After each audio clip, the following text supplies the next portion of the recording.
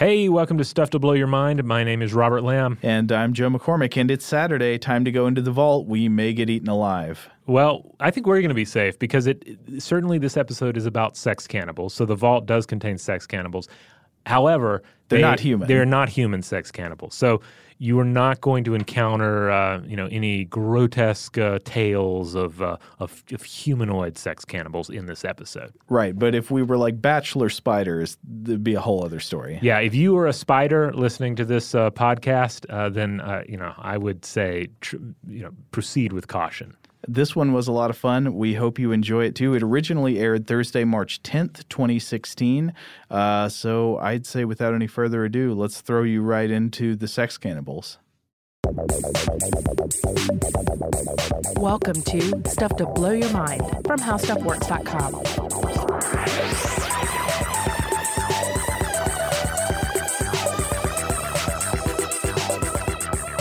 Hey, welcome to Stuff to Blow Your Mind. My name is Robert Lamb. And my name is Joe McCormick, and we're going to get right to it today because we're going to talk about sexual cannibalism. Right, and I do want to just throw out here right at the top, this is not going to concern human cannibalism at all. I know that in the past when we've covered cannibalistic topics, some listeners have actually skipped the episode thinking that there might be human cannibals in it.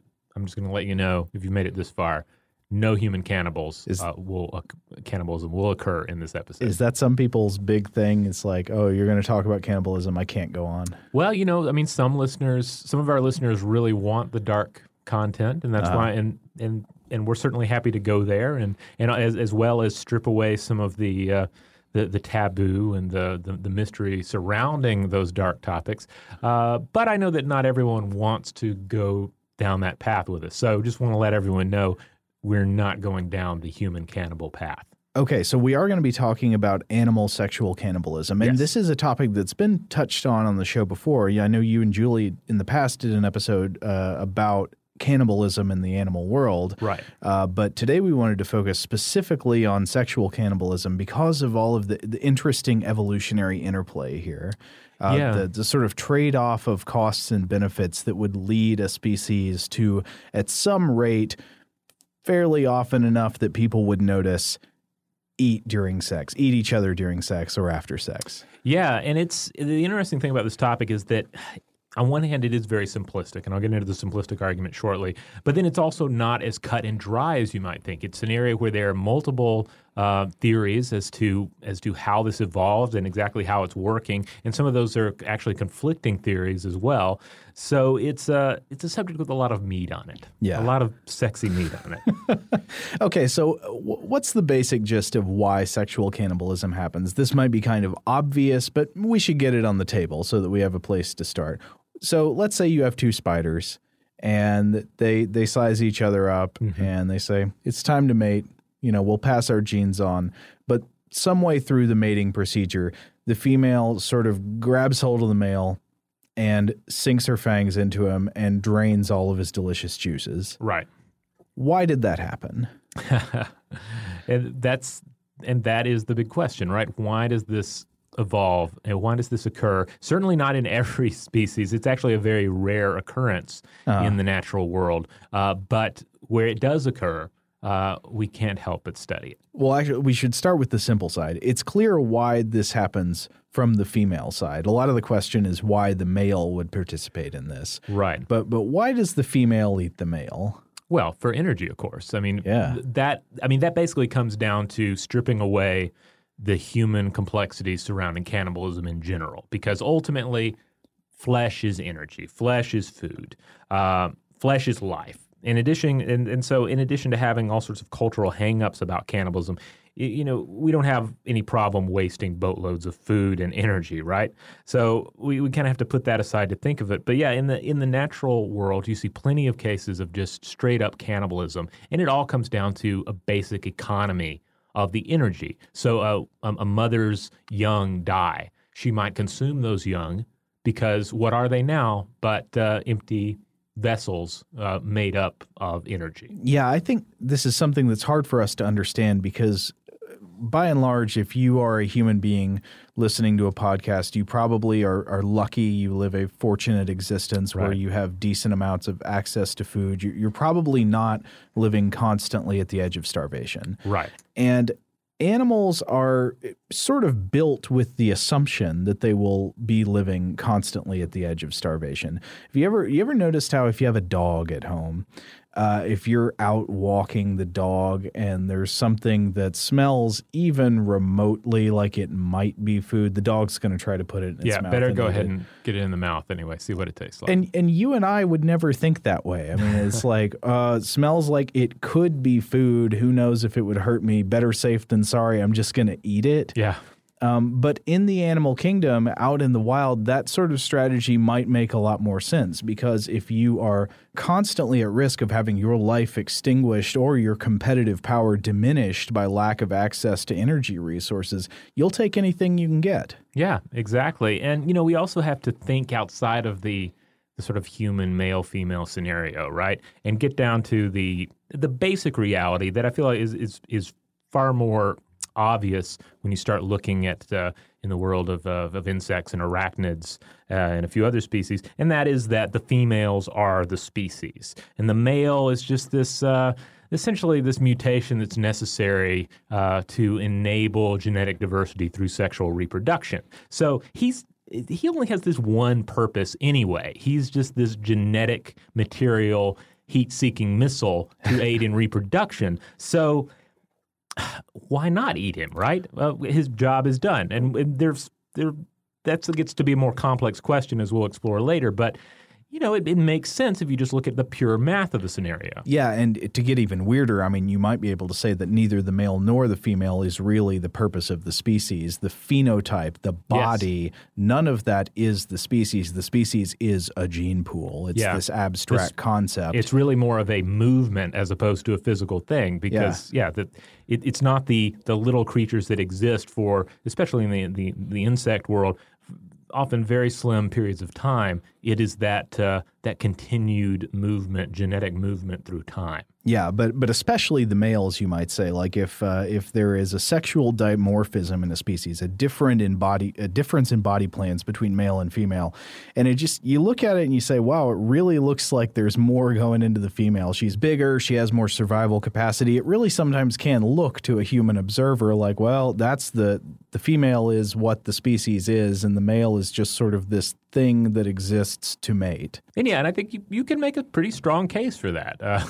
That the female is the primary member of the species. Now, already we're talking, I think, in sort of perhaps unscientific terms, like we're using anthropomorphization, and we're using our sort of human judgment of how things just seem to look to us based on the way we think about relationships between animals, probably mostly based on the way we think about relationships between humans. And this is sort of an inherent problem in studying things like animal mating practices and reproduction, and especially sexual cannibalism. We just can't help but infuse it with all of the sort of social markers of how we view relationships as humans. Yeah, and that's true of not only consumers, readers, outsiders, and true not only of science communicators like ourselves, but also scientific researchers themselves. There was actually a paper on this. Yeah, 2010 paper, Sexual Stereotypes, the Case of Sexual Cannibalism. This was from the UK's University of St. Andrews School of Biology. They looked at they looked at a larger sample and they had to whittle it down, but they ended up looking at around 210 relevant papers dealing with sexual cannibalism, and they found that females were more likely to be described using active words and males with reactive words. And then a number of the words used to describe cannibalistic females were highly loaded, suggesting a negative stereotype of sexually aggressive females. And then the males were more likely to be described as making a sacrifice, while the females were just, voracious widows. That's funny. Yeah, voracious is a word I did see pop up in the literature, in the scientific literature, on sexual cannibalism a lot. And there are some good points to be made about even though this is sort of a tendency that's hard to overcome, I know we're going to do it in this episode plenty. We're going to anthropomorphize. It's just how we talk about things. It's how we talk about it. It's how we understand the topics, how we conceptualize them in our head. There is a good case to be made, I think, that scientists should do their best to avoid this. And one simple reason is that these kind of socially charged words are vague.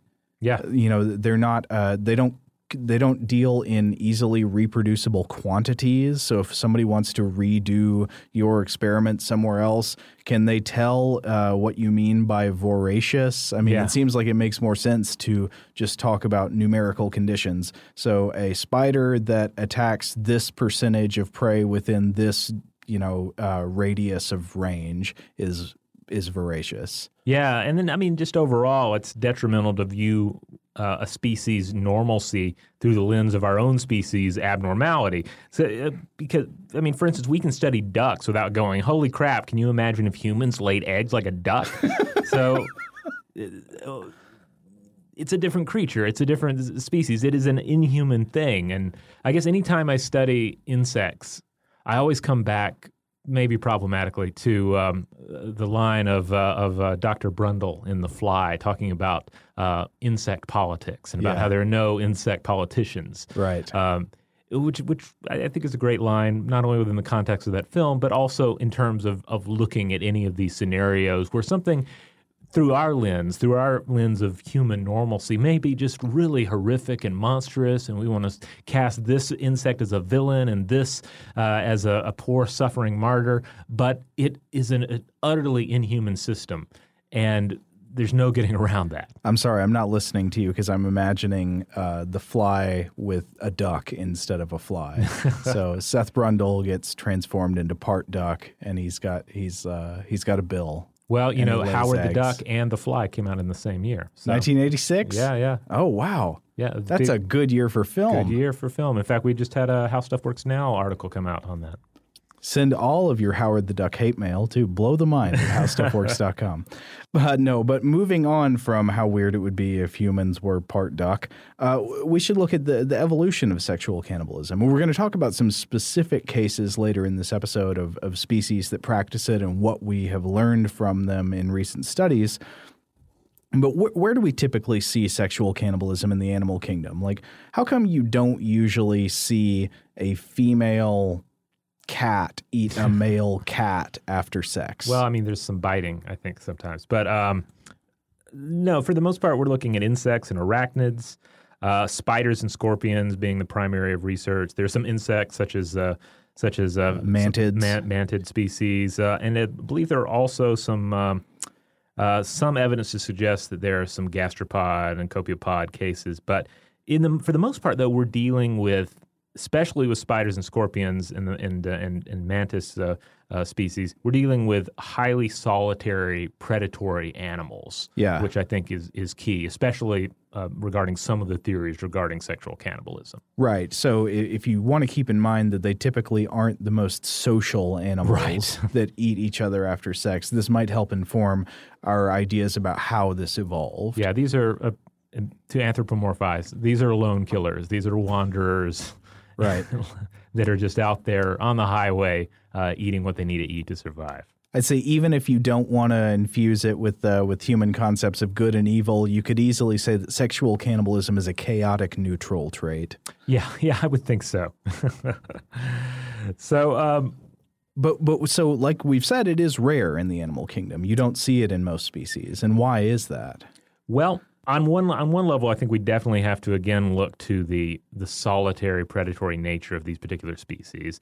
And then there's also just cannibalism as a whole. If cannibalism is too essential to the species, then it eventually is going to have an economically detrimental effect, right? Right. So imagine your standard sexual cannibalistic interaction. A female spider has a web, male spider approaches the web, climbs onto the web, mates with the female, may or may not successfully impregnate her, and the female eats the male spider, kills him, drains all his fluids, gets energy from it, but the male spider can mate no more.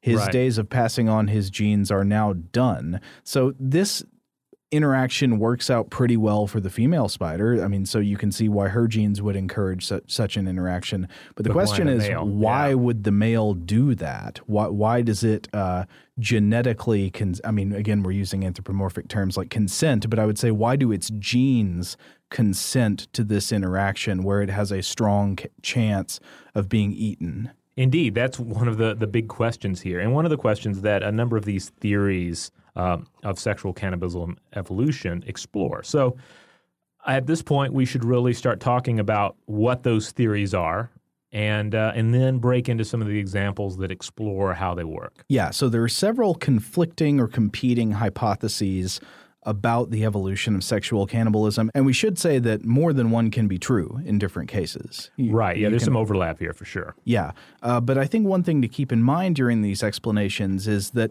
there are different ways that evolution can pay for a trait.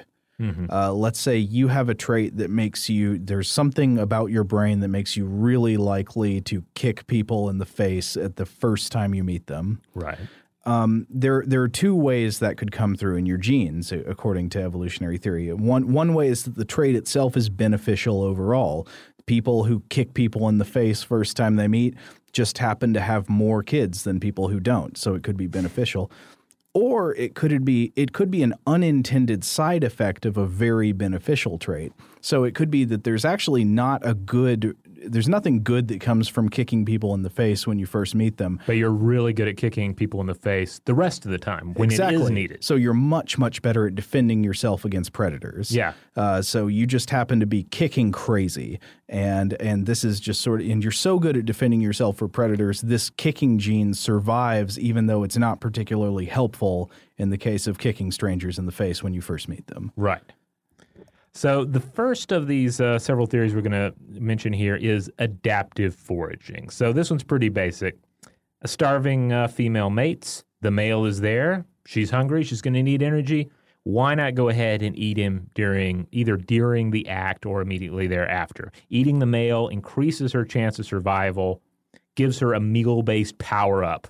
And as a sort of side effect too, her lover can't help produce any spawn that end up rivaling her own for resources. Okay. But essentially, it comes down to I'm adapting to the what food is available to me, and here is a meal in front of me right now. Okay, so this is sort of the opportunism hypothesis. Right. It's just saying that, like, look, the meal is worth it, essentially. Right. Now, some of the critics argue that the males in many of these cases, they actually make pretty poor meals. They're not really going to make or break the female. But then there are cases where they say that, hey, the female is actually able to acquire crucial proteins or lipids from the male that she eats that she might not otherwise get from her standard predatory diet. Okay, so I'm thinking this is saying that the sexual cannibalism is itself an adaptation. It is itself a trait that is encouraged because overall it's beneficial to the spider gene pool. Yeah, the reproducing... Or not to the gene pool. I mean, I'm not taking a species level evolution here. It would be beneficial to the genes themselves in the animals that do it. Yeah, the females who eat their male have just one little power up over those that do not. Yeah. And the idea here is that this is very much a kicking people in the face the first time you meet them pays off. Right. It's a good thing. Yeah.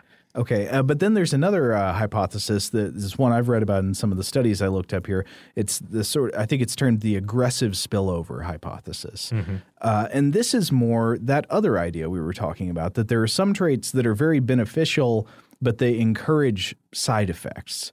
So one trait, for example, might be that a female is very aggressive in chasing down prey. Right. It has genes that lead it to be a total killer. It's just a go-getter. It sees something moving, it's like, gonna eat that. And this might be very beneficial to this creature when it's trying to survive in the wild. It's very good at chasing down things, killing them, and eating them.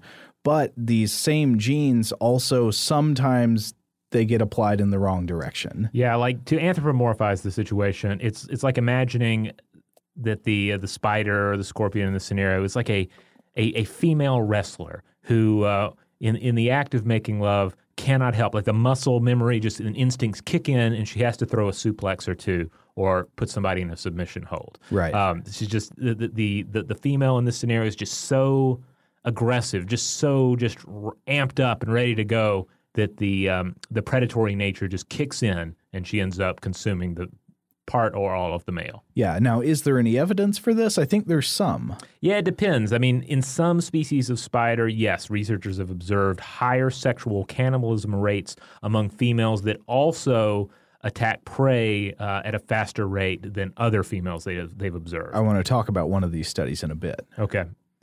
But then in other species, there's no correlation. So yeah. That's one of the issues too. Is you're not dealing with just one species that's engaging in sexual cannibalism. You're dealing in multiple species. Some are rather diverse from one another that have, in many cases, independently evolved this adaptation. Yeah. Now, one hypothesis I saw just kind of mentioned on the internet, but I didn't see in any of the scientific literature I was looking at, was the mistaken identity hypothesis. I couldn't tell if there's really anything to this. I saw it mentioned. I mean, the basic idea here is the female is saying, "Are you food? Are you my lover? Well, let me just take a bite out of you. I can't tell. I guess you're my enemy. I'll just bite into you."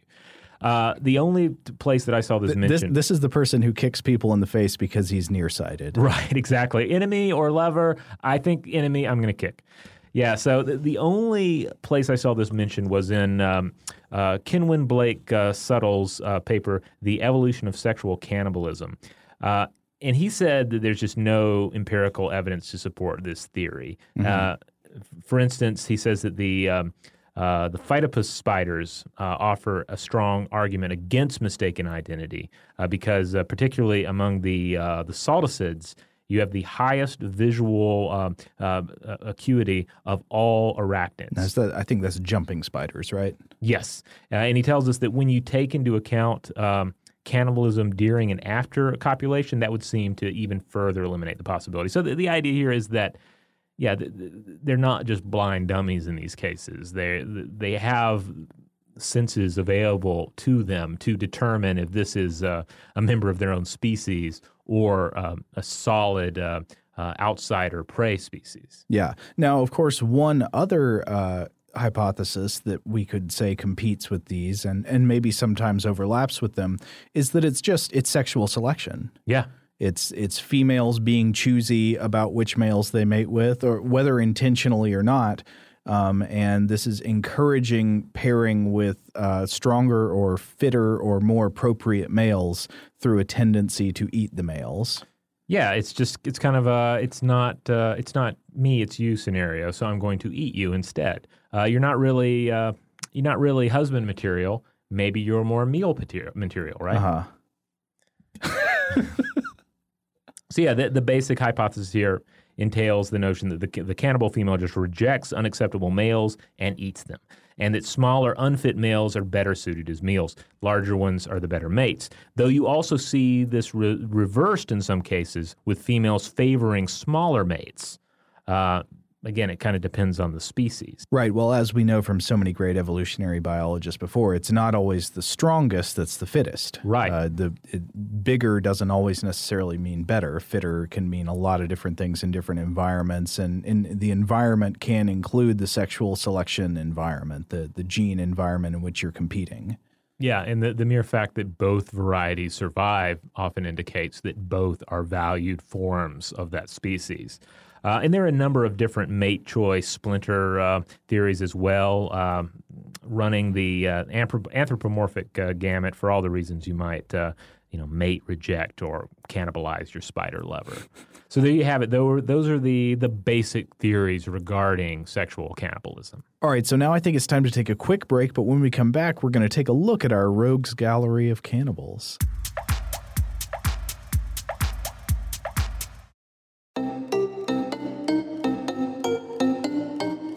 All right, we're back. Who do we have first here, Joe? Well, I thought it would be interesting because of a specific study I found to look at the cannibalistic burrowing wolf spider, the Lycosa hispanica. Ooh. And this is from a paper called "Does Female Personality Determine Mate Choice Through Sexual Cannibalism?" It was published in the journal Ethology in 2013, And it was carried out by a research group at the Experimental Station of Arid Zones, EEZACSIC in Spain. And here's what's going on. Sometimes you want to eat your mate, but you cannot wait for the mating.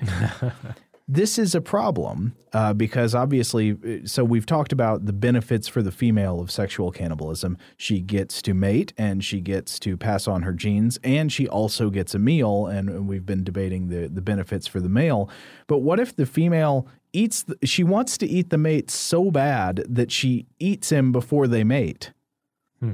I mean, that seems like a maladaptive trait. Yeah, it would seem like it's gotten out of control here. Yeah, and what they found is that this happens a lot, actually. So sometimes this specific tarantula, this wolf spider, doesn't even wait for sex before eating the potential mate. So why is that? What determines if the female wolf spider attacks a potential mate before the mating? Is it how hungry she is? If so, this would support the adaptive foraging hypothesis, perhaps. Mm-hmm. Or is it her personality? And if that's the case, it might support the aggressive spillover. Is it the fitness of the male? This might support some form of sexual selection or mate choice. Right. So the researchers decided to try to isolate these and figure out which one is the most likely. So they studied a group of female wolf spiders to see how aggressive they were in feeding. And some were insanely aggressive. They were just going to town immediately on any prey, such as beetles, while others were more cautious, or they used the term docile, which I thought was funny. Essentially more reticent hunters. They just didn't jump on prey quite as quickly. Right. And then they took these same females they'd studied and offered the females a random selection of males for mating to see what would happen. And you know what? The female personality actually seemed to play a big role. So I want to read a quote from a press release by one of the study authors, Ruben Rabineda Bueno. And the author said, more cannibalistic females were also more voracious toward their prey and thus better nourished. This is surprising since they have more nutritive resources to invest in their offspring before finding the first males. And then said their priority should be ensuring the firm's fertilization of their eggs instead of eliminating their potential donors. So this is kind of counterintuitive. You might expect that the hungrier the female, the more likely she would eat the male. But that's not what they found. In the more aggressive females, they pounced on the prey more. They also ate more. They were less hungry, and they were more likely to attack, kill, and eat the males. Huh. So it sounds a little bit more like aggressive spillover to me. Yeah, so unless it's an aggressive spillover, it would seem to be evolutionarily counterintuitive. She's well-nourished. She should be prioritizing the fertilization of her eggs. Instead, she just kills and eats her potential mates. But this makes it look like baseline predation tendencies play a larger role in whether or not the male gets eaten. Though you could possibly also look at this and interpret it as a form of mate testing. Like, the weaker males are the ones who are more likely to get eaten. Yeah. All right, the next one we have here is the raft spider, and this is Dolomedes fimbriatus. And according to a 2015 study from the University of Melbourne, these spiders do seem to be testing the males, and this would be mate fitness, rather than engaging in an aggressive spillover. Okay, how does this work? Well, this is how they studied it. They watched a bunch of spiders mate, of course. Yes, they watched. Yeah, the first trial consisted of 11 of 16 females copulated, then attacked the males during or immediately after copulation. 4 of these attacks were fatal. Okay. Then they did a second trial where 6 of 8 females that copulated attacked the males with 2 fatalities. So this is interesting. Even in these, I think one thing we should point out is that even in these species that practice sexual cannibalism, it doesn't always happen. Right, yeah. So in these cases, aggression level did not seem to play a factor. So again, they're looking at how aggressive a hunter does this female appear to be outside the context of mating.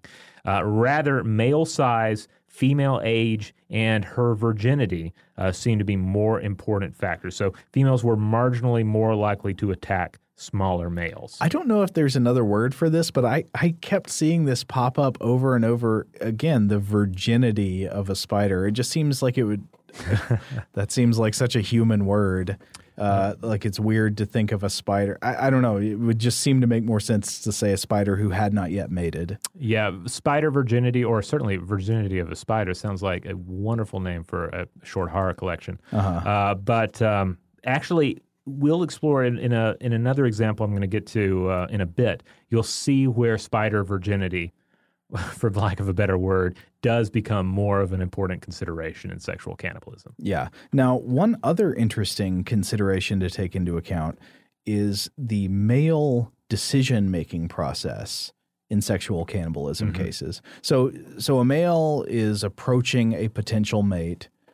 I want to say he knows. I mean, again, it's an insect, so he probably doesn't really consciously know, but something about his behavioral programming, quote, knows that he might get eaten in some scenarios. Right. So he has to do a kind of behavioral cost-benefit analysis. What makes a delicious bachelor insect decide to roll the dice with a hungry female in the case of something like a praying mantis, where the female in many cases eats the male during or after sex? So there's a 2012 paper published in PLOS One that explores these decision factors and mate choice in sexual cannibalism in praying mantises. And it's called Low Mate Encounter Rate Increases Male Risk Taking in Sexually Cannibalistic Praying Mantis. So you've got a male of a praying mantis species like Tenodera sinensis. And this is a common praying mantis. I think it's referred to as Chinese mantis. Yes. But it has to make a calculation of risk versus reward when approaching a female. Now, I've read in one source that about 16% of the time a male of this species copulates with a female in the wild, he gets slaughtered and eaten. So those aren't good numbers. I mean, you wouldn't want to copulate if you got slaughtered 16% of the time. So there's a chance of getting eaten, but of course there's also the positive, a chance of reproducing. So how does the male decide whether to roll the dice? And the authors of this study point out two major factors to consider. Number one is the level of predatory risk imposed by the females. So some females are more likely to eat you than other ones. And number two is the frequency of mating opportunities for the males. How many chances has this male had to copulate with other females? Right. So to study these things, the researchers artificially controlled the dating pool, essentially. Specifically, they allowed some males of this praying mantis species to encounter and court more females than others. And then they controlled the risk of predation by the females on the males. One thing to note is that a male can tell when a female is hungry, and the hungrier she is, the more cautious they are. However, what they found is that if the male is sex-starved, he will take risks with hungrier females. And in the wild, it's worth pointing out, as we said earlier, most of the time you're going to be on the verge of starvation. Females in the wild are usually hungry. So what did they find? They found sexually frustrated males are, and those are, again, sorry, anthropomorphic language. The males who had fewer chances to encounter females and court them, the ones that are sexually frustrated, were willing to take more risks with more dangerous females in return for chances to mate. And the males who had had more time around females, that had been exposed to more females, they were more cautious, approached the females more slowly, and stayed farther away. And the ones who had not been exposed to females, they basically just said to hell with it, and they ran in there. Okay. So, yeah, it comes down to what kind of risk are they willing to take to carry out their genetic mission? Yeah, and then there was also a second experiment where the researchers tried this with hungry females and well-fed females, and they found that the hungry females plus sexually frustrated males, that combination did in fact lead to cannibalism.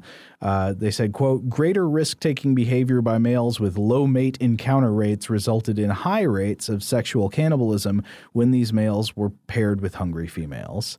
So it essentially paints a picture of how to make a male praying mantis suicidal.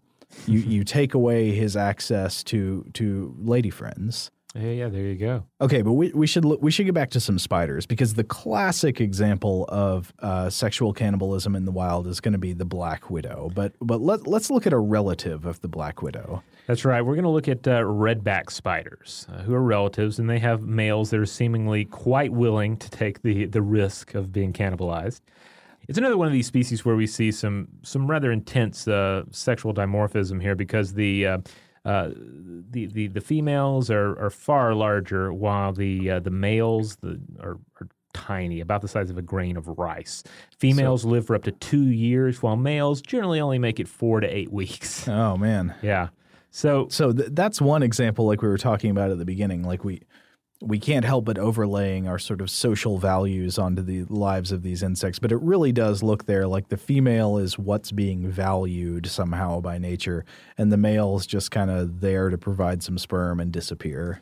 Yeah, and then, it also comes from our attachment to life, I think, too, where you say, well, one lives longer, one's got a bigger body, one seems to have more of a sensory experience of the world, whereas, it really comes down to they each have their genetic mission. They both carry it out. Yeah. Ultimately, hey, you could say the male wins because he did it faster. He got to the finish line. Mission accomplished. No longer wasting resources. But during copulation among the redback spiders, the smaller male spider positions itself above the female's jaws. And this apparent male... Here I am. Yeah, here I am. I'm right here. And this apparent male complicity in sexual cannibalism is favored by sexual selection because cannibalized spiders receive a number of paternity advantages. Oh, really? So there are documented cases here that show that it's better to be cannibalized. So it would seem. Or genetically better. Yeah. Not so much for the individual. But again, then we're projecting conscious experience onto these guys. Yeah. So cannibalized males copulate longer, and they fertilize more eggs than those who survive. Okay. So that's one advantage. Another advantage, females are more likely to reject subsequent suitors after consuming their first mate. And these results represent empirical evidence for what is sometimes referred to as male copulatory suicide as an adaptive behavior. And of course, that's a highly anthropomorphizing term. So back to our analogy, this is again saying this strangely counterintuitive seeming behavior is itself being selected for. It's not like a byproduct of something. It is itself the trait that's beneficial. Right. Kicking people in the face is good. Yes. And then there's this. They deposit a sperm plug. And so this is a small part of their copulatory organ that stays inside the female. And then it prevents any future males from successfully fertilizing her eggs, meaning that males have to mate with a virgin spider to maximize their reproductive success. Okay. So competition is tough then for the male redback spider for right. a couple of different reasons here. And they only get that one mating opportunity to carry it out. That's it. And given the whole sperm plug thing, they have to act fast, and they also might get eaten. So be it. But they also have to make sure that they have enough energy to carry out the deed. Interesting. Yeah. And this is where... So they might not. They might fail. They might be too weary to survive the copulation or not survive, but to perform the copulation correctly. Right. And this is where we get into, I think it's helpful to think of the male in a weaponized sense as he is a warhead that has sent on a mission to reach a destination. He has to have the appropriate navigational tools and fuel to reach that destination. But as it is with, in rocketry, you don't want to supply too much fuel. You want just enough fuel to get where you're going, right? And that actually plays into the development of the male redback spider. Huh. According to a 2006 University of Toronto study, the speed of their development actually depends on the density of females in their surroundings. When males can smell females in abundance, they develop rapidly, settling for a smaller body size and less fat reserves, all so that they can get to those virgin females sooner.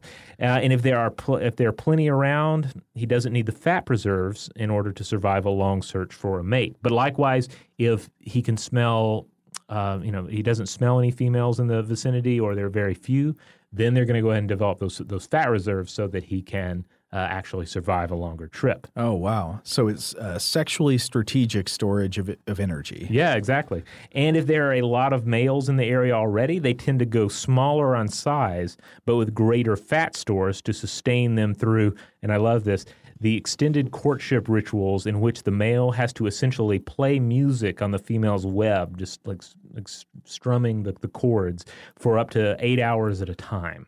What? Yeah, and if she doesn't like the song he's playing, she doesn't necessarily eat him. She may just swat him off the web. God, we are jumping the anthropomorphism shark here. Yeah. I am so sorry to the people who don't want to hear the anthropomorphism because we have gone off the deep end.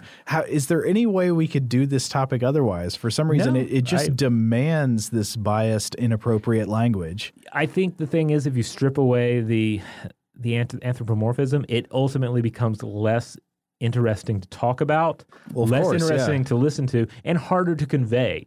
Because instead of saying he plays her a love song on a spider web, I have to get into a far stuffier biological language about what's actually going on. And ultimately, I'm conveying the same thing. Like, it's easier just to say, hey, this is going to be a little anthropomorphic, so just be aware. Well, I didn't mean that as a criticism. No. I'm doing it too. Yeah, I mean, what does it take, though, for a spider to become good at playing the strings? Does he have to practice? I don't know. It's certainly not extensive practice because he really has to jump right in there. Right, yeah. So here's one thing I was wondering. It seems like in every case we look at of sexual cannibalism, it's the female eating the male. And this obviously makes sense because the female is the egg-carrying member of the species. So, I mean, it just wouldn't make sense for a male to eat a female after copulation because that would destroy all chances of reproduction happening from the, you would eat the female and then the fertilized eggs would not survive probably. And then what was the point of copulation? That just seems like wasted energy resources. But is there any case where some version of this could happen? There is. Interestingly enough, we do find an example of reverse sexual cannibalism in the Micaria sociabilis spiders. It essentially boils down to a form of male mate selection, much like that employed by various female cannibals. Oh, so again, I see. It depends kind of when you discuss like how unrealistic would male sexual cannibalism be, it kind of depends on which theory you're throwing at it. So if you're going with the mate selection, yeah, you could see where a male could say, nope, don't want to breed with that female. That breeding with that female is not going to give me optimal results on my genetic mission here. Better off that I eat her. Okay. And so in 2013, a team of researchers from Masaryk University in the Czech Republic found that young males from the summer generation of these particular spiders were the most likely cannibals here, and they tended to cannibalize older females of the previous spring generation. Huh. So male size and aggression seem to play a role in all of this, and female virginity or lack thereof did not. So this is another case where we're also getting a little bit of the aggression spillover model in there as well. Okay. But for the most part, it seems to come down to mate selection. Yeah, so it seems like we've seen a couple of scenarios where those two hypotheses are not necessarily in conflict. They can sort of work together. Right. One of the things that this is kind of a side note, but one of the things that's been interesting to me in looking at this research is the different examples of, I guess, males that can continue the mating process after they have been partially consumed or dismembered. Oh, yes. Particularly, you see this with some of the mantis species out there. Oh, right. Some mantids, the males can continue to mate after they had their heads bitten off. And I think this is the case with some of the spiders too, right? They can inject a sexual organ into the female, and then they can basically be eaten while those individual organs are still doing their work. Yeah, I mean, we already discussed in one case where the female mated longer with the males who were cannibalized. So it's kind of like, if I'm cool, again, to anthropomorphize, if I'm cool with having my head eaten off, I actually am going to get in there longer doing the thing that I am designed to do. So it makes sense, right? It makes so much sense. Yeah. It's like she's going to eat me, but I'm going to be there twice as long. So right. It all evens out.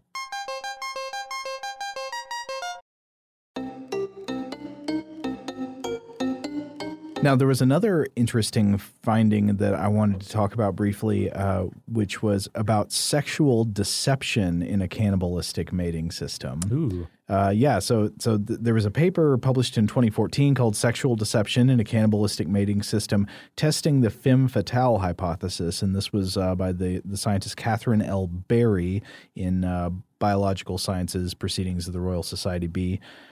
And this was a study of the female false garden mantis. Now, what the false garden mantis does is she has pheromones that are taken as good faith signals of her fecundity, of how likely she is to produce numbers of healthy offspring. Okay. So mantises that are in better health, they're in better shape, they're more well fed. They give off pheromones that advertise to males like, "Hey, I'm good to go. We are going to have lots of beautiful children together if you come mate with me." But also within this mantis species, there is some rate of sexual cannibalism where the female will eat the male after or during copulation. So this study was supposed to examine whether or not the females could lie using pheromones about how likely they were, and how good health they were, to the males who were coming up to them. So the females were given different feeding regimens, essentially. Some of them got very good nutrition, others got medium nutrition, some got poor nutrition, and some got very poor nutrition. And then males were allowed to they were given the opportunity to sort of approach a female that they couldn't see. They were visually obscured in the terms of the study. And so they were just operating off of these pheromones that were put out by the females. And what the study found is that for most of these female mantises, the rate at which the males would approach them seemed to be indicating there was good faith communication with the pheromones. So males were most likely to approach the ones who had been on a good feeding schedule, and then a little less likely to approach the ones on the medium feeding schedule. So there was a pretty much correct advertisement system there, except for one case. And that one case that did not fit were the females who had the very poor feeding schedule, the ones who got fed the worst. And those actually attracted more males than any of the other female feeding regimens, even though that meant the females were in the least good health and they were the least likely to produce good numbers of healthy offspring. But they were the most in need of a good cannibal meal, right? Exactly. And so a previous study had found that these females were more likely to cannibalize males, the ones who had the least to eat. So the hungrier the female is, the more likely she is to eat her mate. Now, studies necessarily have not necessarily found the same thing about other insects and arachnids, but in this one particular species, it seems that despite the fact that there's basically a correct or good faith pheromone signaling system, there are some cases in which individuals will violate it in order to eat somebody. Interesting. Wow. So we get deception on top of everything else that we're dealing with here. Now, there's one more paper I'd like to talk about that I thought was pretty interesting. It's not directly addressing sexual cannibalism as its main focus, but it had some cool observations about it. And it's a paper called Conditional Monogamy: Female Quality Predicts Male Faithfulness, and it was published in Frontiers in Zoology in 2012. So the premise of this paper is that males from lots of animal species display polygyny, having lots of wives, mating with more than one female, usually as many females as he can. But some animal species display, I guess, the inverse of that, monogamy, wherein the male only mates with one female in his entire lifetime. Now, this might be for multiple reasons. The male might be involved in, for example, parental duties, maybe. Right. But there are some species where that doesn't really seem to be the case, yet there is still just mating with one female in the lifetime. And this would include, especially to our interest, several species of spiders.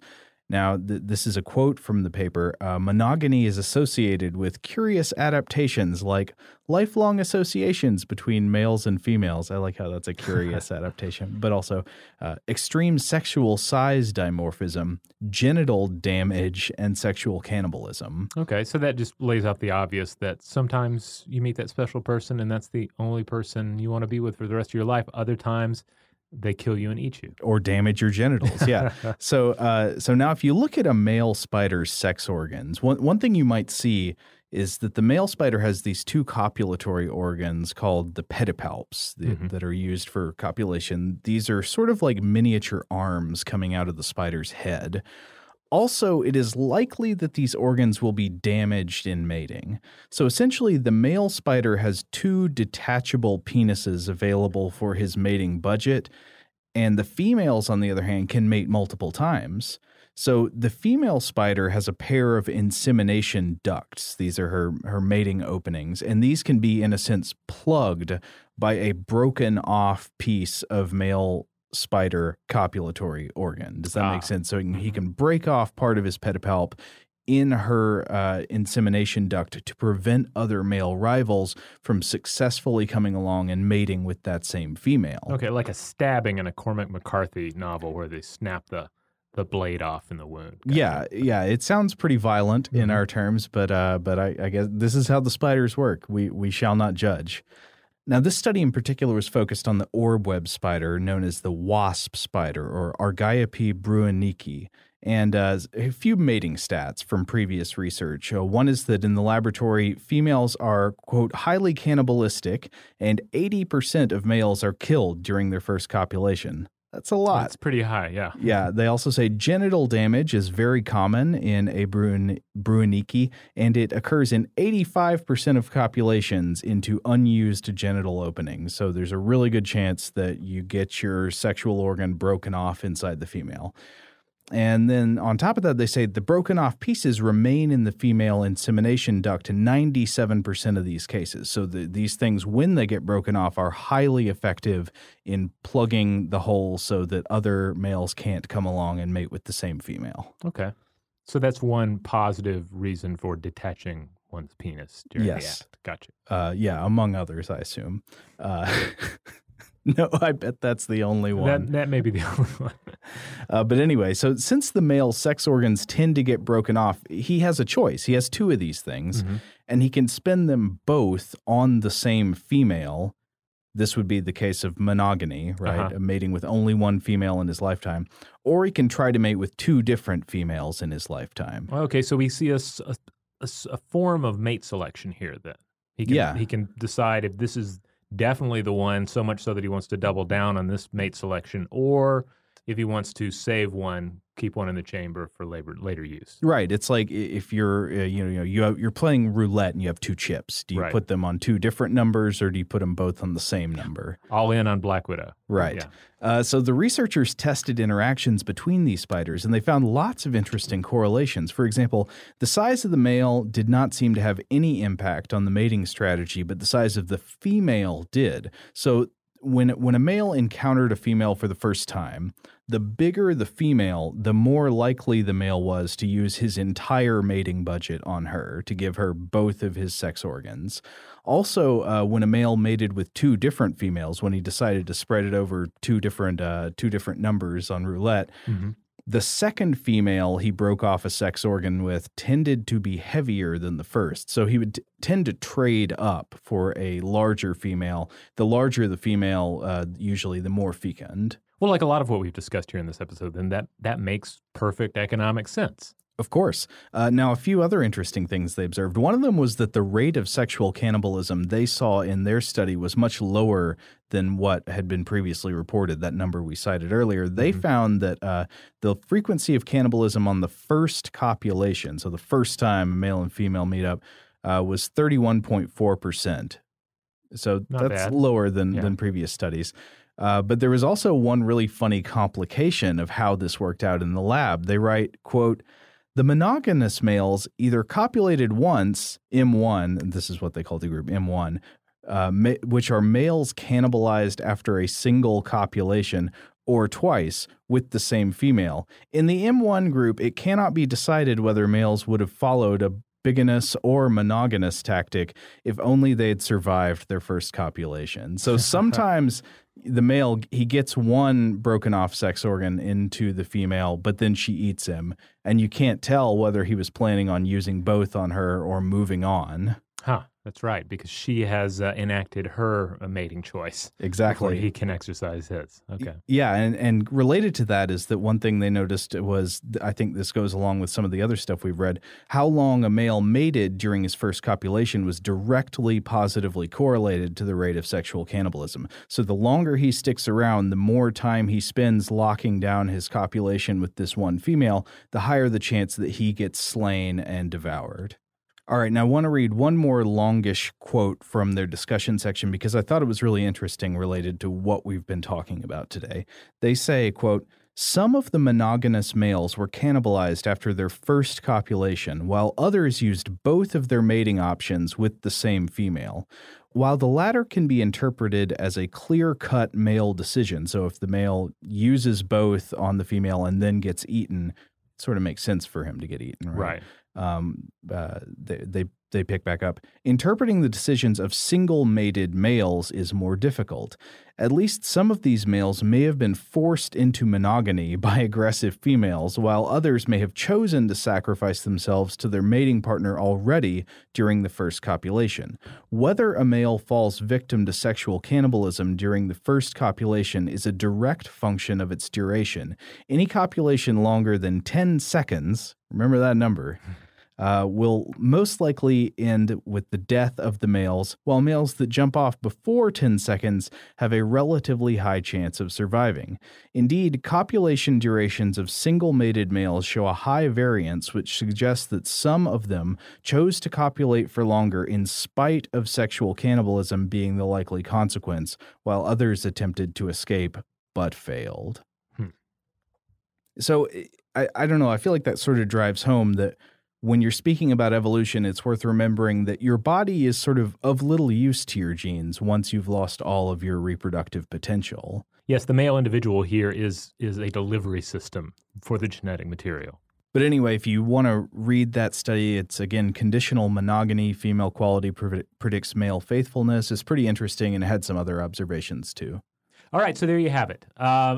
We've discussed sexual cannibalism, some of the theories regarding its evolutionary development in a handful of species. Why it seems like it might not make sense, but it probably does. Mm-hmm. And, of course, we've engaged in a fair amount of anthropomorphism, but still I felt like I was holding back in some of these cases. So was I.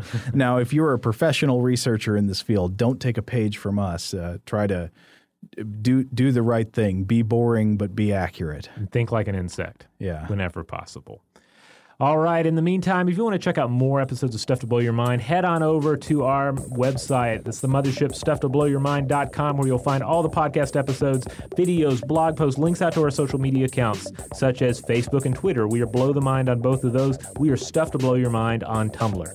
And if you want to get in touch with us with feedback about this episode or any interesting facts you've ever learned about sexual cannibalism, you can email us at blowthemind@howstuffworks.com.